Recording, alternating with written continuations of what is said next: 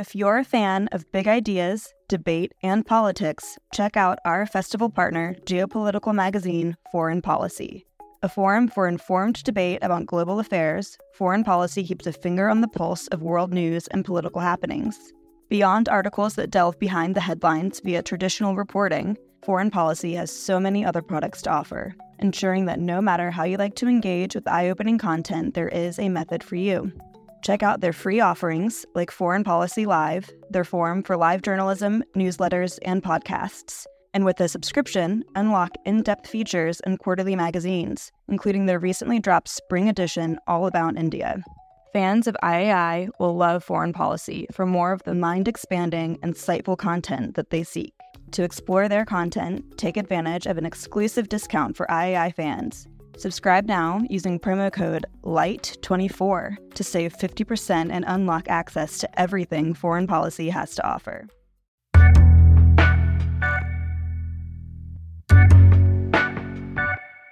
Hello and welcome. You're listening to Philosophy for Our Times. From Obama's presidency to Grenfell Towers, this week's podcast examines whether we are living in a post-racial society. Is race central to who we are, or can we move beyond it? Can we even begin to talk about race without first addressing racism? To debate these questions of identity and injustice, host Rana Mitter is joined by pioneer of intersectional theory, Kimberly Crenshaw, Vice Chair of the Conservative Party for Candidates, Kemi Badenoch, social mobility expert Richard Reeves, and Shadow Home Secretary Diane Abbott. This debate was recorded live at How the Light Gets In, the world's largest philosophy and music festival. For a limited time only, you can now get 20% off your ticket for next year's festival, from the 24th to the 27th of May in Hay-on-Wye. Go to howthelightgetsin.org and enter discount code PODCAST20, all lowercase letters, to get your ticket now. That's PODCAST20 to get 20% off next year's festival.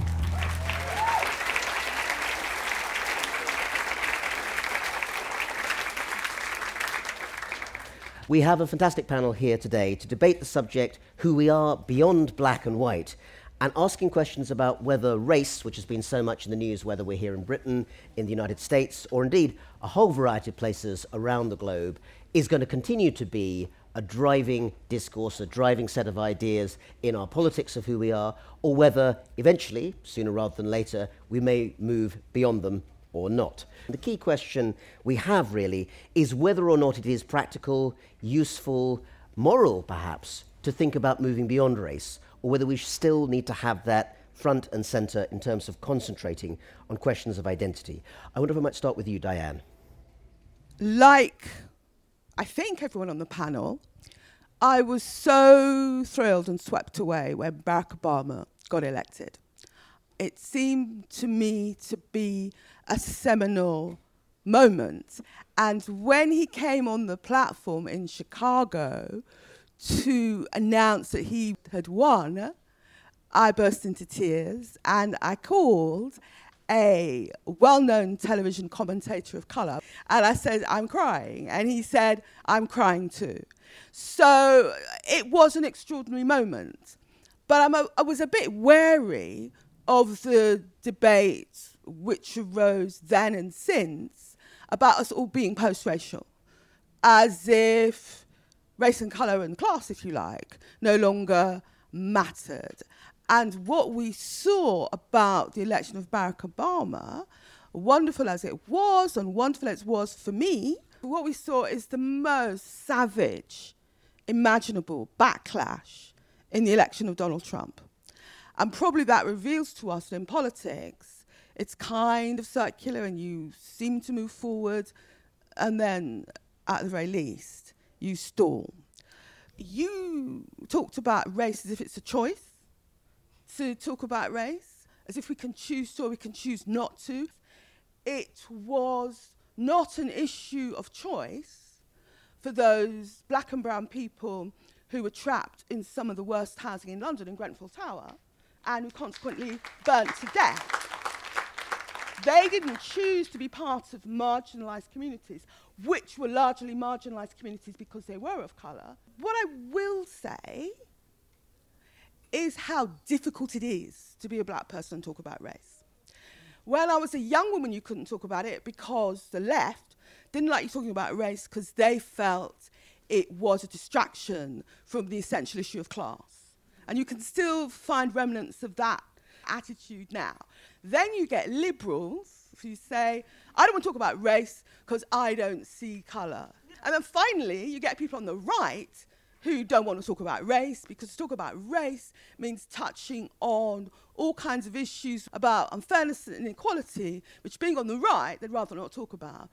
But it's somehow, because society doesn't see colour, that you see statistic after statistic which maps systematic discrimination against people of colour. When you look at what's happening in employment, when you look at what's happening in schools, if you even look at what's happening in our mental institutions, someone, somewhere is seeing colour.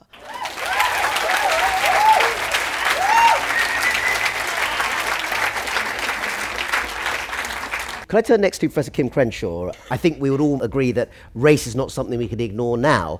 Part of the question that's being asked is it ever going to be possible to do that? And should we be aiming towards that? Or is seeing colour something that should be central and celebrated and a positive part of the way we think about identity, not being sidelined or ignored? For the here and now, in a society that has inherited this history, the talk about can we get to a point where we don't have to talk about race, before we have a talk about how do we talk about racism, seems to me to be premature. So, I'll go back to what Diane just said, if I may. The moment of post-racialism is an embodiment of that hope that that time is here. And usually that hope gets attached to some big event, some breakthrough. So in 2008, it was the election of Barack Obama. Before that, it was, in the United States, it was the Civil Rights Act. Before that, it was when Jackie Robinson became the first black person to play baseball. I mean, at each of these moments, people heralded that time as the coming of the moment where we can get beyond race. And then immediately after that, there's usually a backlash to suggest the getting beyond race can't happen until we get beyond racism. Racism isn't over just because someone gets elected to the presidency of the United States or someone gets to play baseball. These are not the end moments of racism. And just to put a point on it, if we think about structurally what happened when Barack Obama got elected, what happened structurally is the United States Senate lost its only African-American member. That's what happened. Symbolically, it was an amazing thing. But if you actually look to see whether these symbolic breakthroughs actually create structural institutional change, which is where the source of racism is, in fact, these moments actually don't do much. And let me put another point on it. It often makes it harder to talk about the things that need to be talked about because people point to the fact that there's a black person in the White House and they think that means that everything else is off the table. Let me put it this way. There are two ways you could think about post-racialism. You could think about post-racialism as a society in which all vestiges of past white supremacy have been eliminated.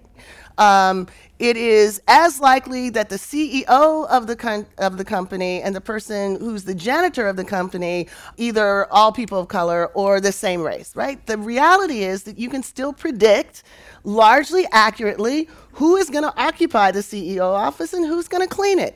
Now, that's not a post-racial society. The other definition of post-racial is what we got. We don't talk about racism anymore, which doesn't mean that we don't talk about race anymore. So what we inherited was a political discourse in which we could talk about inequality as long as it was located in the people who are unequal. So we continued in the period of Barack Obama to have conservative, liberal debate about whether African Americans are unequal because they listen to too much hip hop. They don't delay gratification. Their family structures are not nuclear. I mean, all the cultural individual arguments for inequality still were very much part of the discourse, even in this post-racial moment. What wasn't was to talk about racism. So when you ask me, is there a place where we can imagine there's no longer race, I would say that place is where there's no longer racism. Thank you, Kim.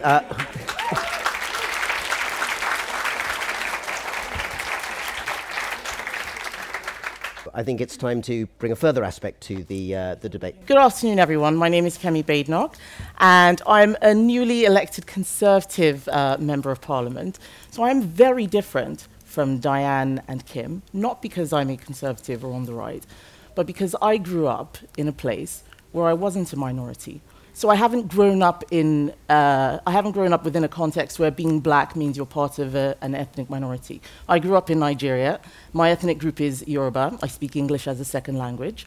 And my ethnic group for where I lived, which was Lagos, was the majority ethnic group. Everybody there looked like me, sounded like me, and yet we still had all the same problems, which we have here in the West, about different groups having different socioeconomic outcomes. We had the same problems about people treating other people, not because they looked different or sounded different, but they came from a different sort of family or they had a different religion. So a lot of the issues that I think we make racial issues are not racial as such. They're issues of difference that will occur in every society, and human beings do this. It doesn't matter how similar we are, we will find the difference. And I grew up in a middle-class family. My mother's a professor, my father's a doctor. But I was very, we were poor, certainly by Western standards, because being middle-class in Africa doesn't really mean anything. And moving here at age 16 for me was a conscious decision. So I chose to be here. I wanted to be here, and I didn't mind that I'd be making myself a minority. And I think that this is probably the least racist country in the world. And I think that there is a fundamental problem in terms of being able to satisfy all people of, people of color, I'll use that phrase. And that is because for people like Diane, their view is that they want people to see race, that saying you don't see race is a way of hiding away from it. But I don't want that. I don't want people to see my race every single time that they talk to me. And you cannot satisfy both sides of this debate. So there's some people at work who feel that their racial identity should come to the forefront when we're looking at promotions. What has this person had to deal with to get here? And that therefore things like quotas, for example, should be used to help them to ensure that we're equal. I don't like that. And so, for instance, the Labour Party has all black, all women shortlist. There's a by-election in Lewisham where they've done that to select a candidate. I had to beat all the barristers, the super posh, privileged white middle-class men that everyone says have taken everything. I had to beat them to get to where I am. So I don't feel like I didn't earn this position. And there's no way you can satisfy the two sides. You have to pick one. And that is why I think that you can't have the post-racial society, because it means different things to different people, and you can't satisfy everyone else. Every time we move forward, we dismiss the progress and we make it seem like things are worse than they've ever been. Things are better than they have ever been. And I'm really positive about that. I don't think we are in a post-racial society yet. I'm not sure we can ever get there, but I think we are almost as close as we'll ever be to that, and that's something to be happy about. Kemi, thank you very much indeed.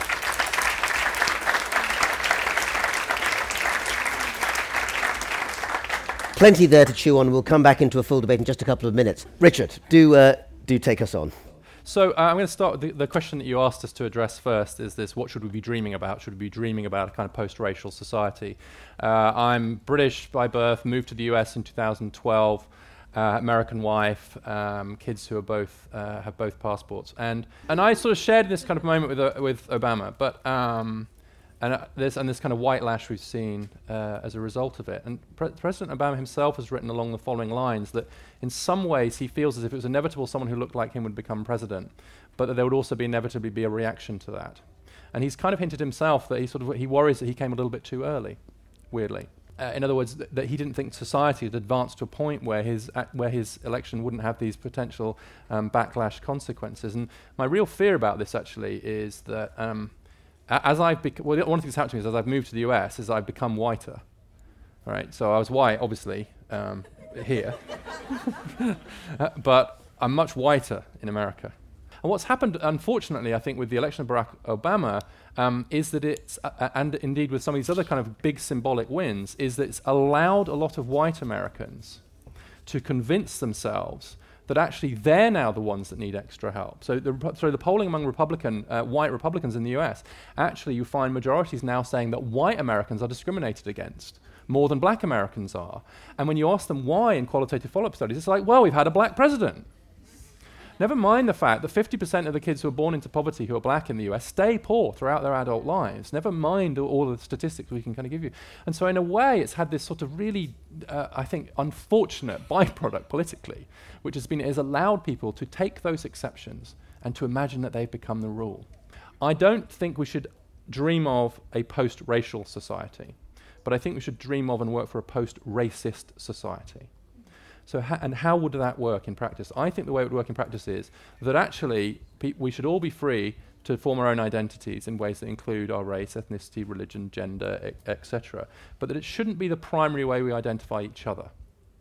And you might hope it doesn't even become the primary way we identify ourselves, right? That it's not the first thing. You're not a black MP, for example, right? And you might not want to identify yourself. No, you might strongly identify with your heritage, with African heritage, or in my case, Welsh heritage, or whatever, and that's fine, and that's I think it's always going to be there. We can't dissolve race. But we do want a society where it's not a primary and instinctive and automatic way we identify each other, because then you have real problems. I do think we do want to move to a society where that's not so strongly the case, where our neighborhoods aren't so segregated, where it isn't a primary identification. But we're a long way from that now, and especially in the US, for black Americans. And I think we might be having a different debate now if we were saying beyond Asian and white. Even in the UK context, whatever, but between black and white. And so you have to be quite specific about how we're thinking about race. So the experience for black Americans, and this is a black American friend who used this phrase to me, she said, you've got to remember there's a big difference between those of us who were brought here on boats in chains and those who came on airplanes more recently. Okay. The new African Americans whose kids are doing pretty well and are actually doing quite well. So it's quite specific anti-black racism, and even more specifically, it's kind of anti-descendants of slaves black racism, and that plays out very differently for men and women, and so on. So actually, I think we have to have quite a nuanced debate about the way different races are working. Now, there's some evidence that actually being Asian in America predicts more success, and that people are actually attaching model minority stereotypes to Asians, which actually help them. I'm just saying that if we'd have a different debate, and we need to be okay about that, and saying that it's very, very different being poor and black in America than being poor and white, and that the election of Barack Obama may have actually, unfortunately, slowed our progress towards a post-racist society, if not a post-racial one.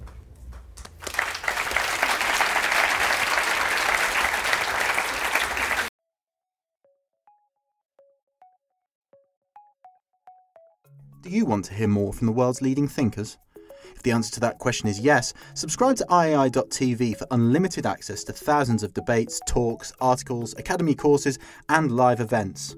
Are you bored of the surface-level news, politics, sports, and entertainment coverage on your newsfeed? Go deeper.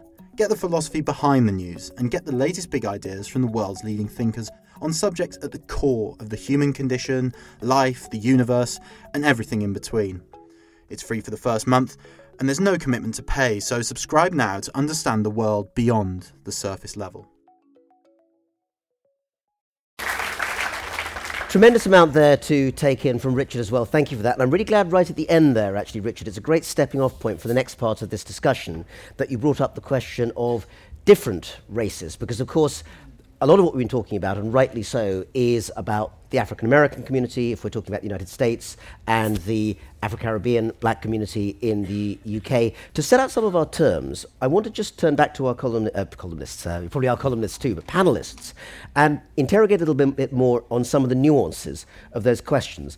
And Kim, I wonder if I might turn to you first, because of course you sit in the middle of these debates in the United States.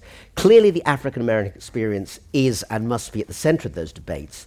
But where do the other ethnic minorities fit in? Is it a story of everything is happy-clappy if you're East Asian American, South Asian American, from other sorts of ethnic minority backgrounds, but not white and not African American? Or is there a more nuanced discourse that can be brought out of that? Where does that come in? Well, certainly there's a more nuanced discourse, partly because the histories are quite different. I think the distinction that we just heard between those who were brought over by boat and those who came by airplane is partly a temporal difference. It's partly a difference about how one's labor has been integrated or not. into society. It's been a question of whether the white American identity is dependent upon the other, or whether you are another other, where white American identity doesn't necessarily rely on that. So I think that, as you were pointing out, if the first non-white president were, for example, East Asian, I don't think that we would have quite the backlash. I think there would still be backlash. But the idea of if black is on top, then white must be on bottom is directly tied to the way that blackness is defined as the absence of whiteness, which is not the exact same way. Even if you look at the census, if you look at the different ways that Latino identity is checked, the inference is Latino non-black. So people recognize that ethnicity and race are actually different things when it comes to some ethnic groups. So yes, there is a historical difference. Now, does that mean that white supremacy doesn't play out in their lives? Absolutely not. So there are different technologies about what it means to maintain a system of white supremacy, and different things happen to different groups. But at the top is still culturally and politically whiteness, and other groups are distributed across the hierarchy, particularly in different spaces. Okay, but let me insert one particular grouping in that. You talked about people who come on aeroplanes. What about the people who come to the US on aeroplanes but then are stopped at the airport because they have skins of a certain Middle Eastern, South Asian background and are associated now with a discourse that they must be terrorists, they must be people there to subvert the US? The latest immigration restrictions under the current President of the United States mostly have to do with people from that background, not as such from the African American Well, I would add that also from Latin America. So let's be clear. Xenophobia in the United States applies to non-white immigration. It doesn't apply basically to people coming from Canada. It doesn't apply to people who are seen as European. That is definitely true. But what the point is that, as I said before, there are white supremacy plays out differently. Just because the experience may not be exactly the same as African Americans doesn't mean that it is racism light, or doesn't mean that consequently what we have talked about is the continuing salience of race no longer plays a role. Of course it does. What we have to be concerned about is the way that different racial histories get used to trump others. So, for example, you point out that at the border right now, xenophobia is playing out, particularly, first of all, we've got some countries that you just can't come from. Second of all, we got religions that are seen as being suspect. All this is true when we're talking about at the border. When we talk inside the country, many times the very same groups that might be subject to exclusion at the border get promoted in model minority terms when the conversation happens to deal with employment, access to housing. The argument is, well, these groups were not welcome when they first got here, and look at where they are now. So that gets used to trump the experience of anti-black racism. In the same way that one might say, well, anti-black racism might get used to trump the problem that's happening at the border. The challenge is to have a conversation about race and racism that is sophisticated enough to deal with the fact that white supremacy is very sophisticated. It can distinguish different groups and it can exclude them in different ways. It still maintains itself as the primary desired category to be, and it aggregates power in a way that allows it to produce these different outcomes for various groups. That's the challenge. It's not to say, there's one story of racism. That's silly. Nobody says that there's one story. But the story is that white supremacy actually plays out across all these different moments. Kemi, but I turn that to you. You obviously have grown up and become a professional in the UK, so obviously you know plenty, I'm sure, about the American experience, but Britain is a different country with its own history of race.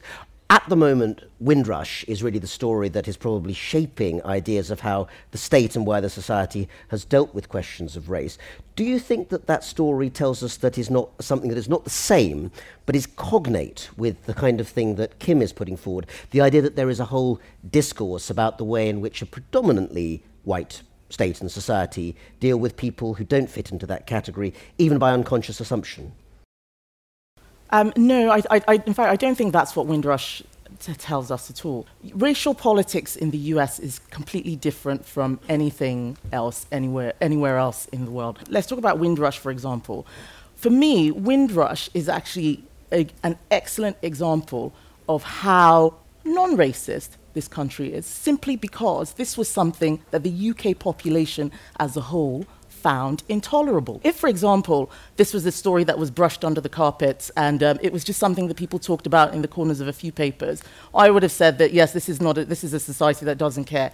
We lost a Home Secretary because of this. She was sacked. We had an entire government that didn't talk about anything else because people in this country were not happy. It wasn't just a few people, from the Windrush generation discussing this. It wasn't just a few black people. The whole country said that this was something that was not meant to target these people, and what had happened was not right. For me, that is a positive thing. I mean, I had letters from people. My constituency is one of the whitest in the country. I represent a very, very white area, and people there cared. They wanted to talk about it. So I think the story of Windrush, for me, is interpreted in a completely different way. One phrase you used there? You said was not meant to, and I think even the vastest conspiracy theorists are not arguing that someone was sitting in the Home Office sort of plotting to do this, but the sense of that wider structure didn't understand that there was a whole category of thousands and thousands of people whose histories and background would be different, get caught up. Yes. So that came from. We call it a compliant environment now, but hostile environment for illegal immigration is something that there's been a greater push for, not just in the UK, but all over Europe. This is a European thing. So when Kim talks about, this is also a European thing, when Kim talks about what's happening at the border between, say, for instance, Mexico and the US, we're seeing this even between European countries where the further east you go, they don't want the Romanians and Bulgarians, who again, are white, to come in because they feel that there's stereotypes about those countries, for example. It is a lot more complex. And where I would challenge the language around white supremacy, for instance, I would challenge it because the group of people who suffer the most in the UK are not blacks or Asians. It's white working class boys. It's very much a class issue. If you are a middle class black or Asian person, you are not going to suffer in the same way that if you are black working class. It is class. And we don't want to talk about class. Diane says we don't want to talk about race. We talk about race